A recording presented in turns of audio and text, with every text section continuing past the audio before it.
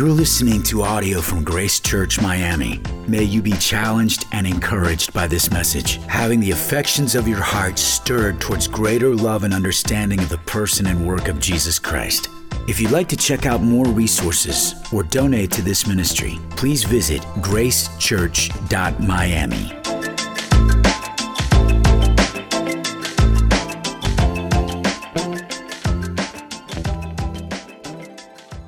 As I think about you this morning and look into your eyes, I think about the reality of relationships. Relationships inevitably come with promises.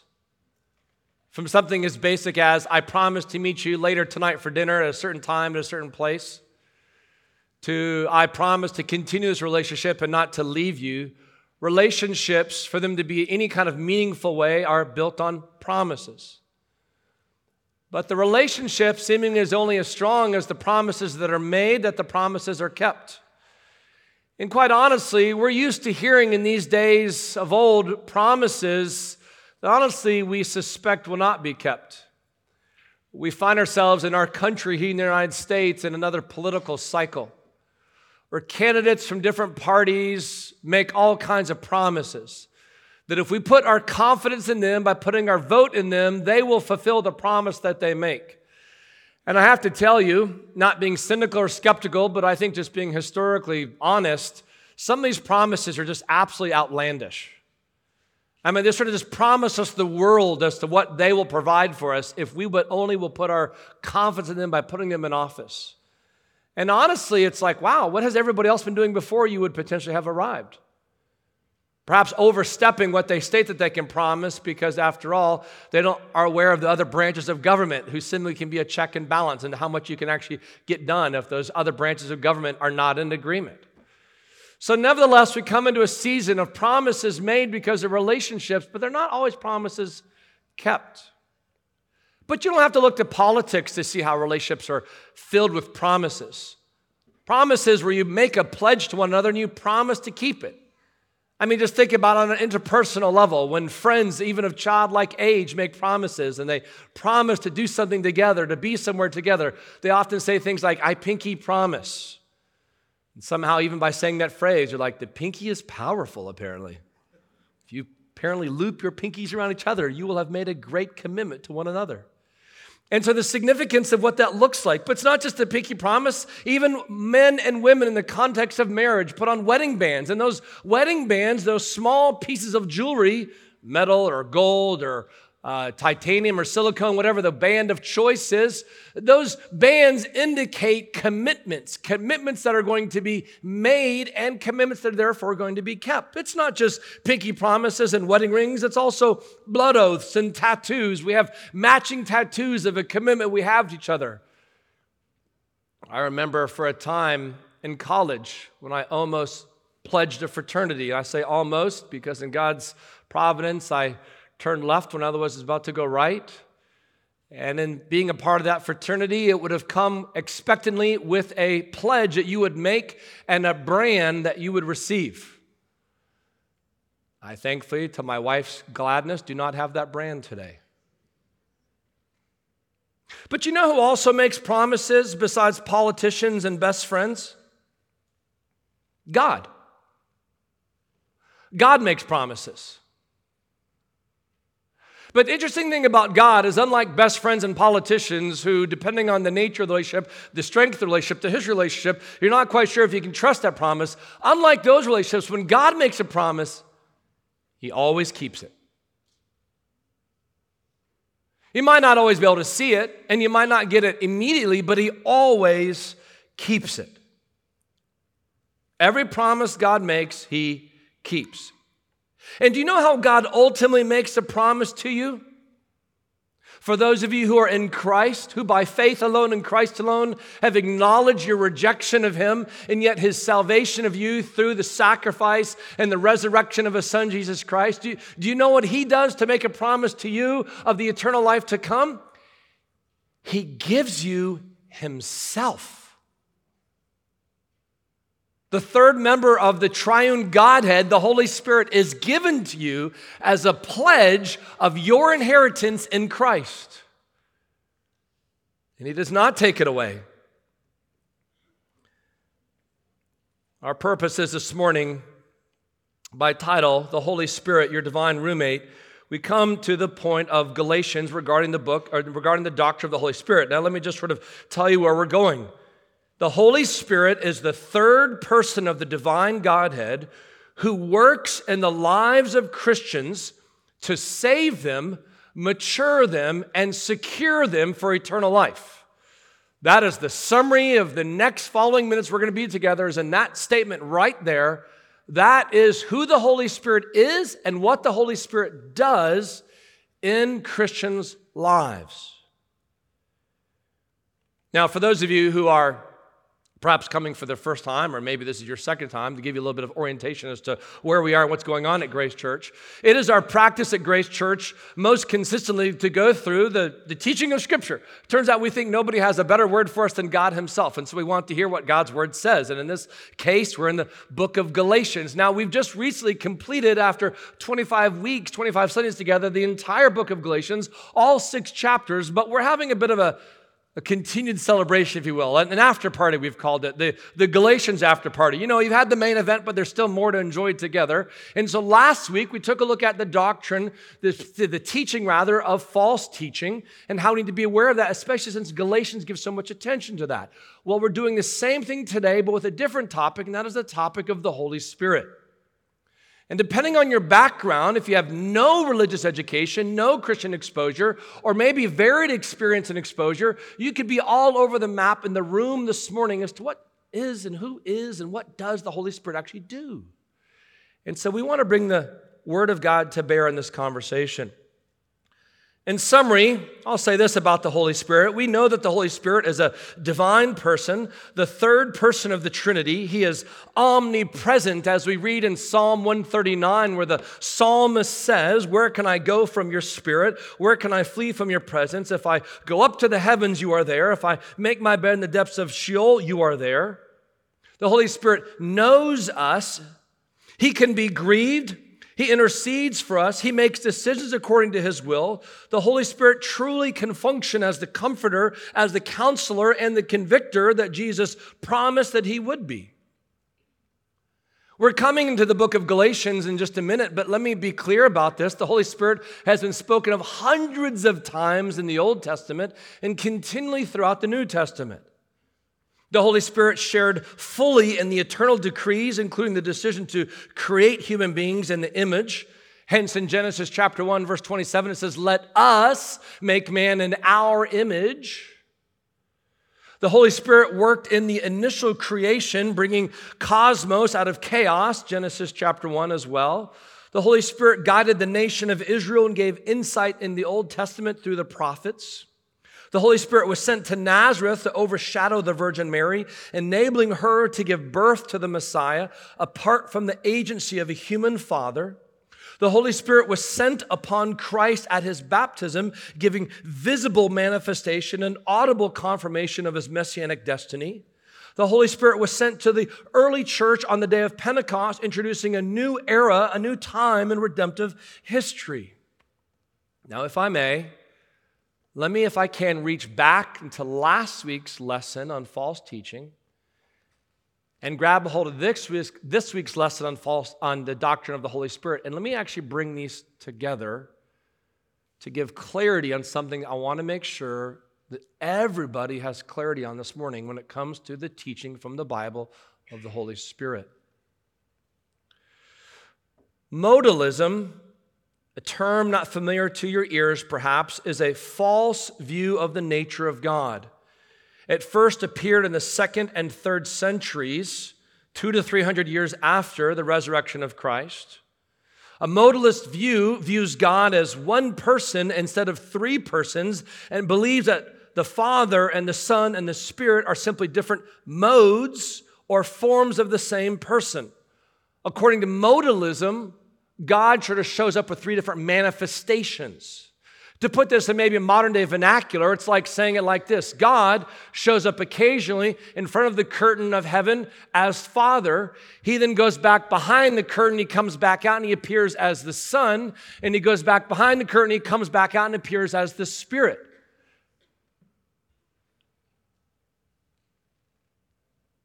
According to modalism, God has variously manifested himself in these different ways.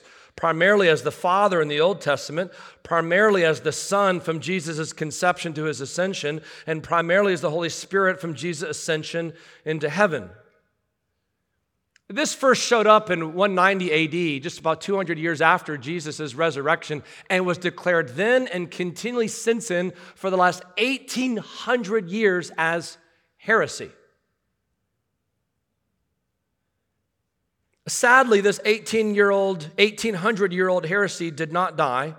It is still around today, and you can find it in oneness Pentecostalism. Not simply Pentecostalism. This is a specific important term. Oneness Pentecostalism. It's just modalism by a different name. In oneness theology, which is anti-Trinitarian, there are no distinctions among the persons of the Godhead. Jesus is God, but he's also the Father. He's also the Spirit, and slight deviation. Only difference is they'll say that he'll show up in different modes at the same time. But this is not what Scripture teaches.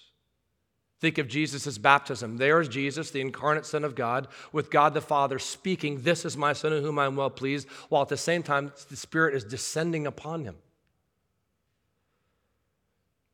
So we think about the Trinity, thinking of the Holy Spirit, to now talk about the Trinity. Let me say this. The Bible presents God as one God. Deuteronomy chapter 6, verse 4, "Hear, O Israel, the Lord your God, the Lord is one," but then speaks of three persons, God the Father, God the Son, and God the Holy Spirit. Think of Matthew chapter 28, where Jesus says, "Baptize them in the name of the Father and the Son and the Holy Spirit." How are these to be harmonized together? It's inconceivable to the human mind fully, but nevertheless, Scripture is plain. God exists in three co-eternal, co-equal persons. Jesus prayed to his Father, Luke 22. He now sits at the right hand of his Father, Hebrews 1. And the Father and the Son sent the Spirit into the world, John 14. Thankfully, we're not left to kind of make this up on our own and to really learn from our older brothers and sisters in the faith and church history.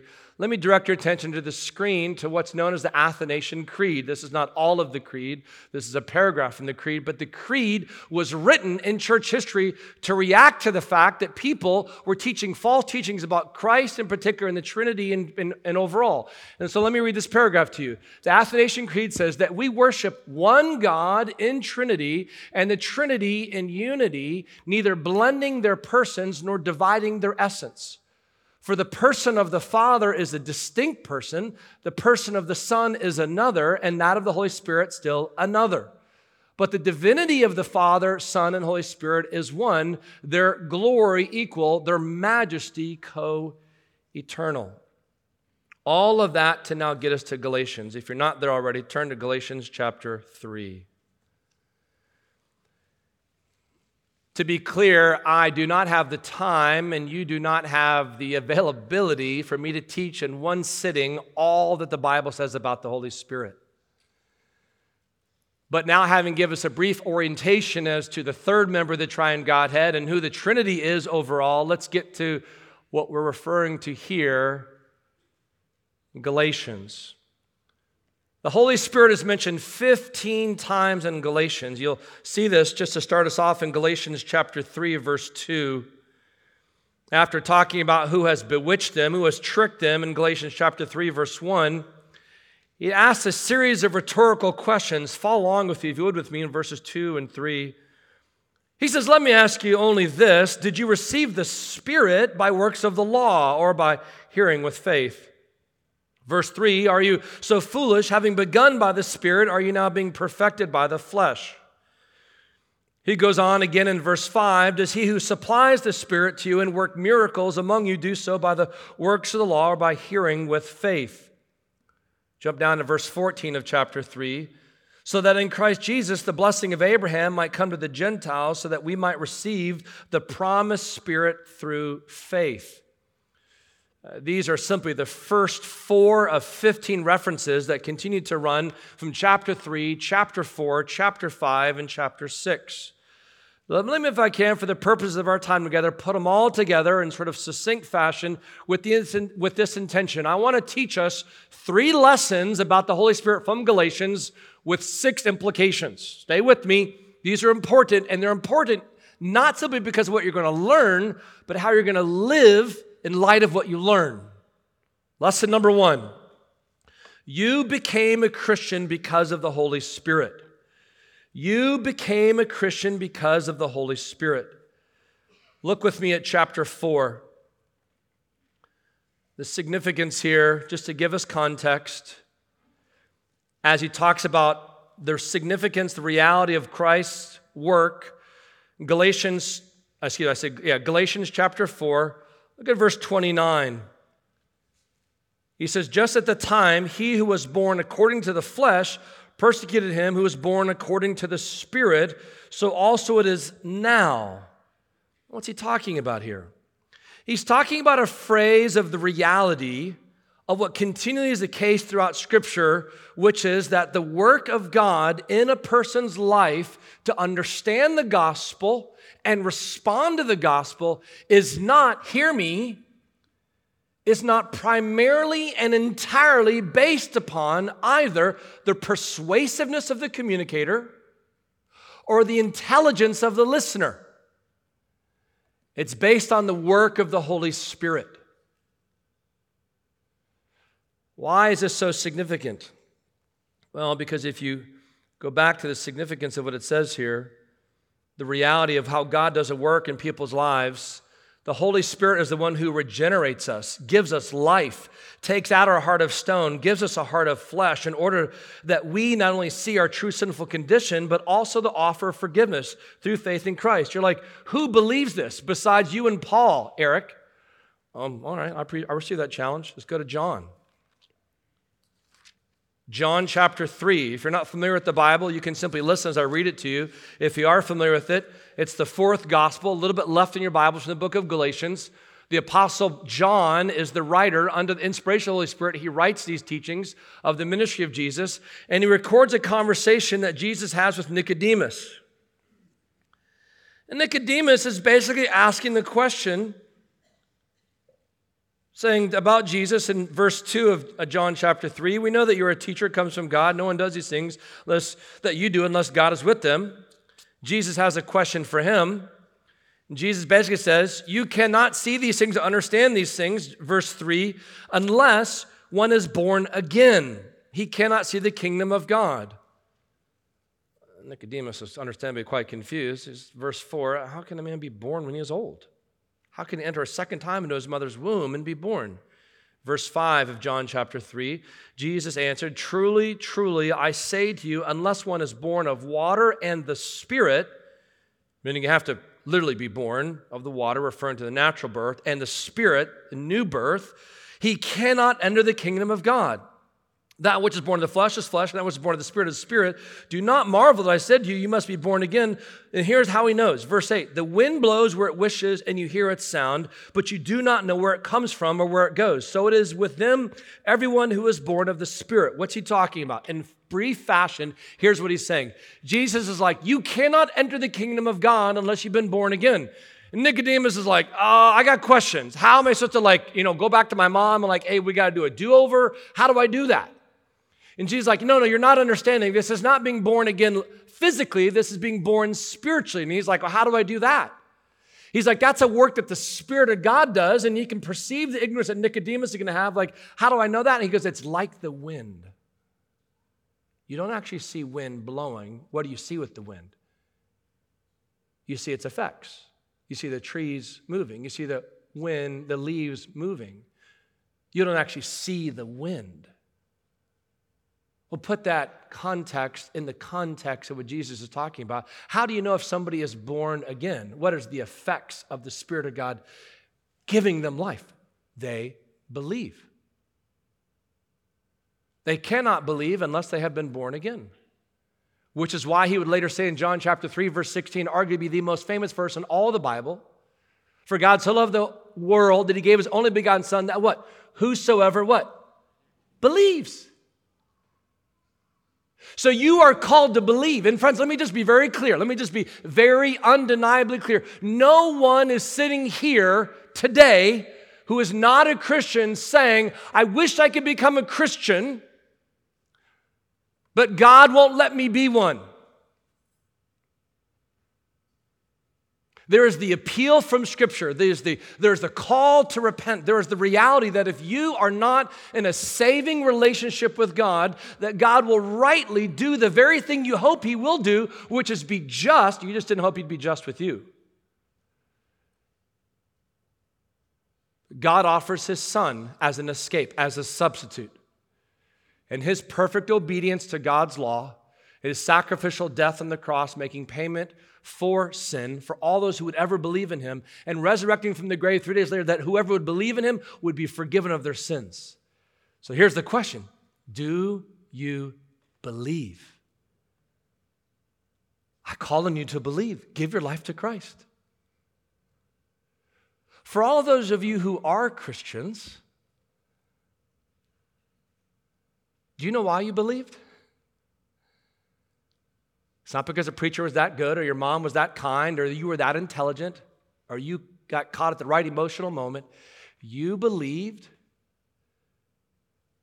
because God gave life. Ephesians 2 even speaks about this. This is why, 2 points of application here for you. This is why you pray to God while you evangelize your family and friends. I mean, after all, why would you pray otherwise? If God has no work in saving sinners, what would you simply say to God? God, actually, never mind, God, you did everything you can do. It's up to me and it's up to them now. I guess you're going to sit this one out. And this is also why you praise God, while you're thinking about your own testimony as a Christian. So we come to this reality of what the Scripture teaches us, even going back to Galatians chapter 3, the significance of what God did. How it is that they believed. As he speaks about this in Galatians chapter 3, verse 6, just as Abraham believed God and was credited to him as righteousness, so they also believed. But this because of the Spirit. I'm just reminded, if you can turn your Bibles, keep your finger in Galatians chapter 3, but turn your Bibles just a couple pages to the right. Go to Ephesians chapter 2. Let's just have fun and see this here for a second. Ephesians 2, verse 1. You were dead in the trespasses and sins. You weren't like sick, you weren't mortally wounded, you didn't have no, you were like dead. Verse 2, in which you once walked on the course of this world, following the prince of the power of the air, the spirits that now work in the sons of disobedience. Verse 3, among whom we all once lived in the passions of our flesh, like we were a hot mess. Verse 4, but God, being rich in mercy, because of the great love with which He loved us, even when we were dead and our trespasses, made us alive together with Him, Christ. Made us alive together with Christ. By grace you have been saved, and raised us up with Him, and seated us with Him in the heavenly places in Christ Jesus, so that in the coming ages He might show the immeasurable riches of His grace in kindness toward us in Christ Jesus. For by grace you have been saved through faith, and this is not of your own doing. It is the gift of God, not a result of works, so that no one may boast. For we are His workmanship, created in Christ Jesus for good works, which God prepared beforehand that we should walk in them. The second lesson about the Holy Spirit for Christians in Galatians is not only, number one, you became a Christian because of the Holy Spirit, but number two, you were given the Holy Spirit upon your conversion. Go to Galatians chapter 4, verse 6.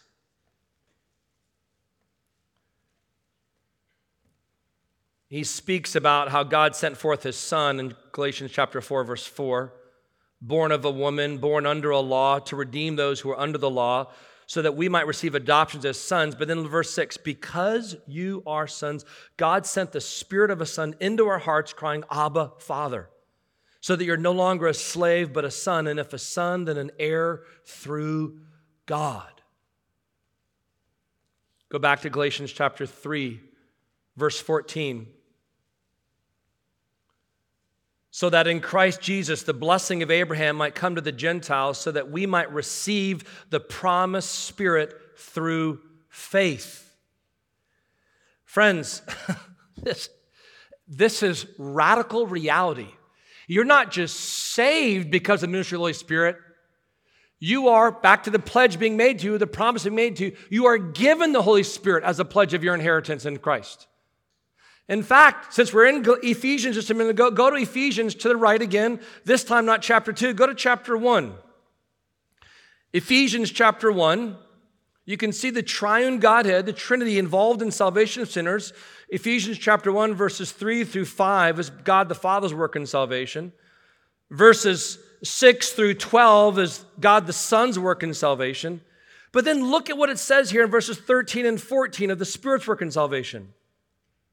In him you also, when you heard the word of truth, the gospel of your salvation, and believed in him, were sealed with what? With the promised Holy Spirit, who is the guarantee of our inheritance until we acquire possession of it to the praise of his glory. Friends, this is why God says through his servant Paul in 1 Corinthians 6 that you are a temple of the Holy Spirit. Think about this. This is a sneak peek of what's to come. I say that why? Because in Genesis, before the fall, what did God have with man and man had with God? Perfect fellowship with no sin present. God dwelt with man. And one day in the future, as we read in the book of Revelation, when God creates a new heaven and new earth, God will dwell with man in the same likeness as what he once began with all of creation. But in the intermediary time between now and then, he dwells with man by dwelling in man as a pledge of man's inheritance in Christ. It's a sneak peek of what's to come. The reality, though, if we can be honest, is that it's not so easy, right? I wonder how many of you, either maybe growing up, had your own room as a child. If you had siblings, maybe you still had your own bedroom. Or maybe as an adult, you moved out, you had your own space, your own apartment. But somewhere along the way, maybe when you went to college, or maybe you rent gets so high here in Miami, you're like, dude, I can't afford to live on my own anymore. I need a roommate. And you get a roommate. And you got this roommate. You kind of had your ways of living, things that you did, your kind of ways of cooking food, and you get to the dishes later. You got this new roommate, and this roommate, honestly, is encouraging, but also, overwhelming. Because, their alarm goes off at 5 o'clock in the morning. They never hit snooze. They're, getting up, and they're doing, power walks. They, read their Bibles. You hear the coffee maker going. Meanwhile, you're, on your 17th cycle of the snooze button. They're up, they make breakfast, they greet you like they're just super happy. And you're like, I would like to talk to you this afternoon, not until then. And they seemingly are always winning at life, right?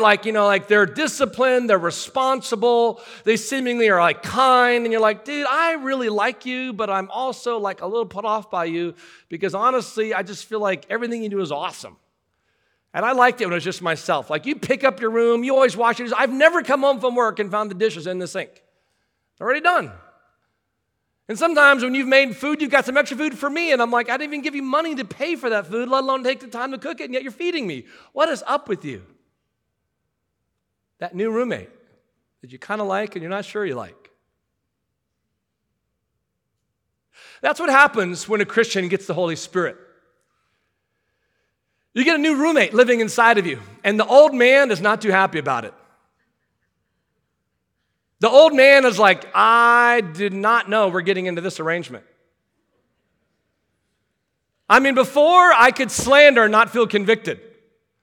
Before I could kind of give myself over to the lusts of my flesh, and as long as it wasn't as bad as other friends of mine, I could tell myself it's okay.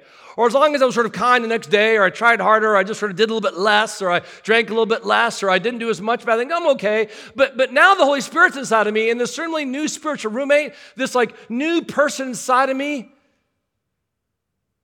it's better than I've ever imagined. They comfort me when I'm down. They convict me and correct me when I need to be corrected. They show me truth that I otherwise would not understand. And my old man hates it, but my new man loves it. That's what happens when you become a Christian. You get a roommate. And not just any roommate, not just a model. You get the third member of the Godhead that, according to Ephesians, raised Christ from the dead. That means you and I actually have, by the power of the Holy Spirit, the power to say no to sin. Sin's presence is not removed from us. Its penalty is, and its power is, thanks to the ministry of the Holy Spirit. And Paul wants the Galatians to know this. He wants the Galatians to understand that the Holy Spirit guides us, supports us, comforts us, convicts us, strengthens us in Christ. That the Holy Spirit helps us to pray and even prays for us. He grows us in Christ's likeness. He gives us specific gifts to use in order that we would help build up the body of Christ, other members of the body. That we would be serving in our churches. He draws us on closer to God the Father and God the Son. He also draws us closer to each other. He brings glory to Christ as he makes Christ more fully known in our hearts. His ministry, as Jesus says himself, is to bring attention to Jesus. To be clear, the Holy Spirit is not a blessing from God. The Holy Spirit is God. Takes us to our third lesson. You became a Christian because of the Holy Spirit. You were given the Holy Spirit upon conversion. Third lesson, you mature as a Christian because of the Holy Spirit. You mature as a Christian because of the Holy Spirit. Look at chapter 5, verse 17. For the desires of the flesh are against the Spirit. The desires of the Spirit are against the flesh. For these are opposed to each other to keep you from doing the things you want to do. Notice that word want. That's that new desire there. If you're led by the Spirit, you're not under the law. He goes on to describe the works of the flesh in verse 19. But look at what he says in verse 22. It's not the fruit of your Christian life, it's the fruit of the Spirit. God's producing this in you. The fruit of the Spirit is love, joy, peace, patience, kindness, goodness, faithfulness, gentleness, self-control. Against such things there is no law. Verse 25. If we live by the Spirit, let us keep in step with the Spirit. Let's not become conceited. The reality here is that you mature as a Christian not because you're trying hard enough, you're listening well enough, you're pledging yourself more enough. It's that the Spirit of God is producing in you what He began in you. You are sanctified. You are matured because of that. I mean, think of it like this. There are power plants around Miami-Dade and Broward County. These power plants are generating an overwhelming amount of electricity. That overwhelming amount of electricity, if it was to go directly from that plant to your house would be fried. But that power generation goes through a series of substations, comes in your neighborhood and goes to a transformer that's probably in some pole in your neighborhood. And it goes from that pole to your house. And then it goes into your house and it goes through a breaker box that sort of controls the amount of currents. And then it comes into your outlet at 110 volts. Now at the power plant, it's not 110 volts. It's a lot more. But by the time it gets to your house, it's 110 volts. And interestingly, even at your house with different things you plug into the outlets, sometimes even the devices you have, computers, for example, have a little transformer box attached to the cable. Why? Because that device it's connected to can't handle 110 volts. It'll get fried. That transformer takes that power and delivers it according to what is needed. And that's exactly what the Holy Spirit is like for Christians. The reality is the fullness of God and all of His glory and all of His instruction and all of His divineness and all of His reality of His work and His promise, you and I couldn't handle all of that at once. So the Holy Spirit takes His word and by the mystery of His work works in your life differently. In fact, I'll prove it. If I was to ask 10 of you when you walk out of this building into that lobby, and I asked you, what did you take away from this sermon? Even just asked you, what did you remember from this sermon? Let alone what did you take away? I guarantee you, probably at least 8, if not all 10 of you have a different answer. Is it because I'm that bad of a communicator? You're that bad of a listener? It's because the Holy Spirit is taking his word and working into the crevices of your life, and you have takeaways according to his word that God wants you to listen to think about. For some of you, the takeaway is, do I trust Christ? Is he my Savior? For others of you, it's to be reminded, I'm not alone. And on it goes. God loves you and gives you himself. And how profoundly encouraging that is, that you're not left to be somehow saved by grace through faith, but somehow matured and sanctified. Sanctified means made holy by your works. I'll prove it. Paul says in Philippians chapter 2, verse 12 and 13, he says, work out your salvation, not work for, work out your salvation, fear and trembling. But then he says in verse 13, for God is at work in you, both to will and to work for his good pleasure. So let me just ask you this question, Christian. Have you ever had a good godly desire? Like I want to read my Bible. I want to tell this person about Jesus. I want to forgive this person. I really want to say no to the lust of my flesh. I really want to be more patient. I really want to just sort of appreciate what I have in Christ and be reminded of him. Any of that ever apply to any of you? The answer, of course, is yes. You can thank the Holy Spirit for that. Because those are not instinctively natural to your flesh nor to mine. That's not of the man. That's of God and what he's producing in us. Being a Christian isn't about being a better person. It's about being a new person.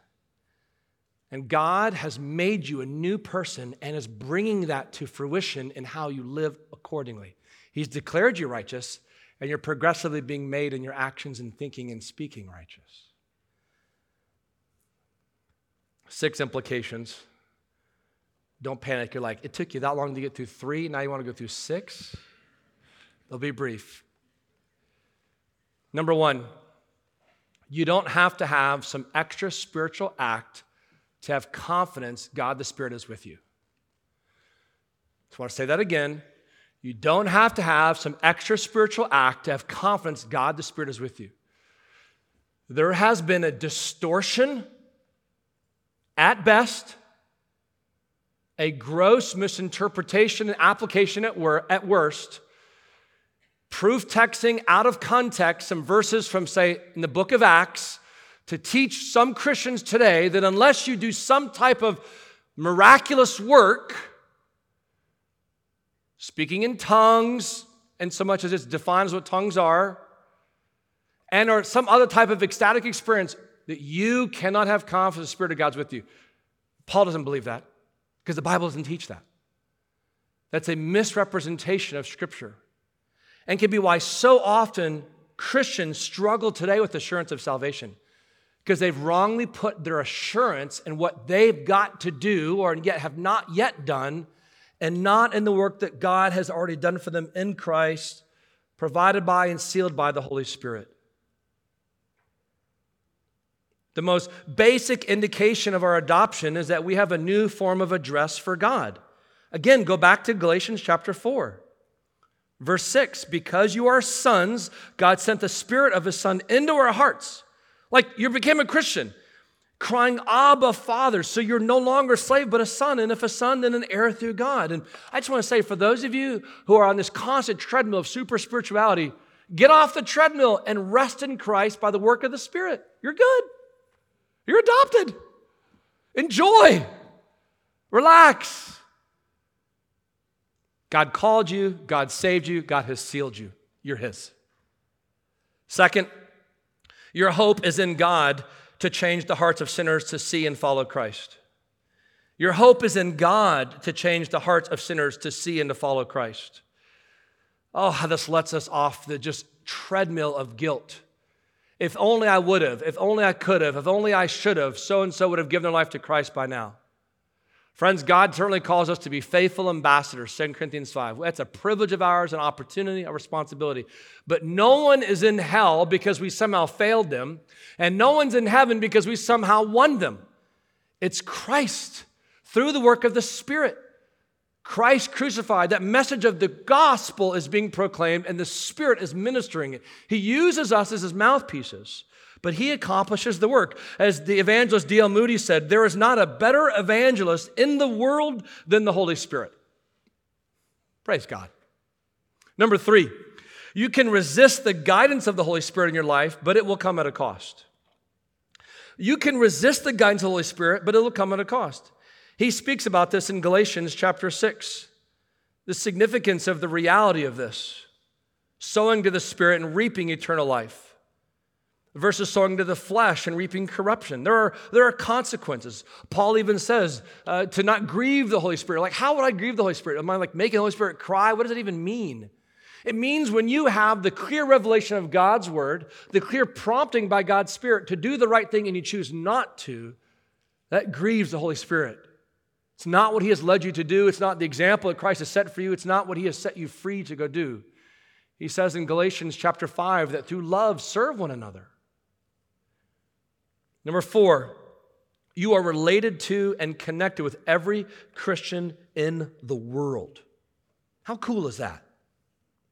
I mean, just think about the significance of what this means as we think through what it means to be in Christ together. The context here in Galatians is they want to know who's with Abraham and who's not. And the Jewish teachers are saying, hey, unless you're circumcised, you're not with Abraham.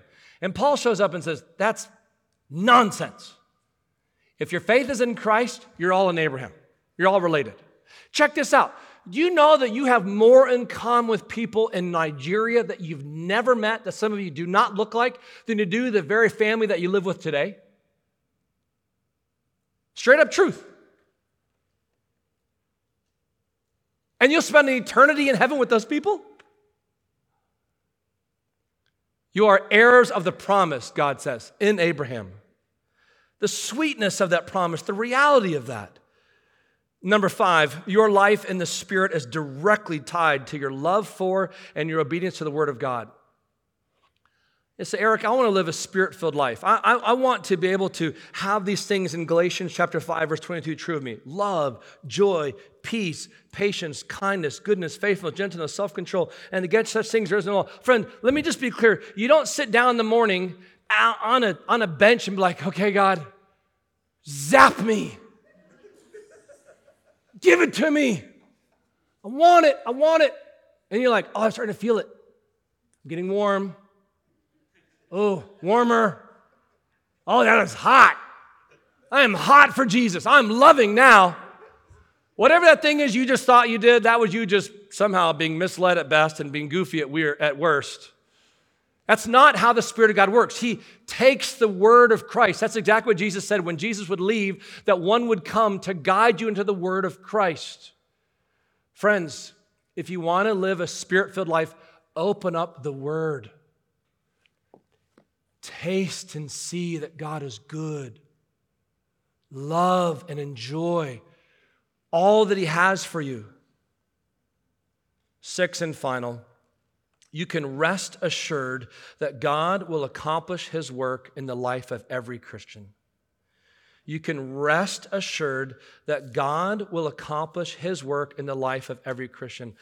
It might be lost in you by connection, but just to make it obvious to you, when Paul says in Galatians chapter 5, verse 22 about these sort of attributes that we wish were true of all of us all the time, love, joy, peace, etc., he describes it as the fruit of the Spirit.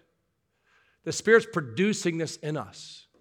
Now, to be clear, God in his perfect wisdom often produces things in us through trials and difficulties than not just through blessing and promotions. Like, think about what true love looks like. Meet an enemy, and you'll find what true love looks like. Think what peace looks like, true peace looks like. Go through hardship, find out what true peace looks like. Now, that does not mean you should pray for hardships. It's a fallen enough world as it is. But the way how God uses things in our life, and I say this because confidently, think of me of Philippians chapter 1, verse 6. I am sure of this, Paul says. He who began a good work in you will bring it to completion of the day of Jesus Christ. Why is this encouraging? Why can you rest assured? For 2 reasons. Number 1, because if you see a Christian who's not as much of a Christian as you think they should be, you know who knows that? God. You know who began the work in them and is doing a work in them? Will bring that work to completion in them? God. So pray to the Lord for them. Out of love, pray for them. But you know what you can also do? Relate to them, because that's just like you. You and I both know you're not as much of a Christian as you wish you were. But instead of being in a pile of guilt and shame, you can go back to the reality the Spirit reminds you. Christ died not for most of your sins, and the rest you got to make up for. He died for all of your sins. So that the work of Christ being applied to your credit, that it is finished, is a declaration of not just His work, but your need to not do any work, but by faith alone, and that itself being a gift from God, you can rest. Rest assured that God will accomplish His work in you. Friends, I hope this encourages you, and I hope it clarifies for you the truth of the Holy Spirit in the book of Galatians. So much more could be said, but enough that's been said here to challenge us and direct us to live accordingly. Let's pray.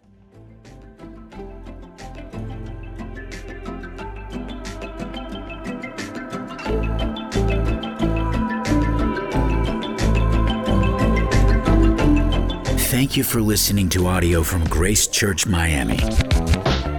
May God draw you nearer to Him through His Word. If you'd like to check out more resources or donate to this ministry, please visit gracechurch.miami.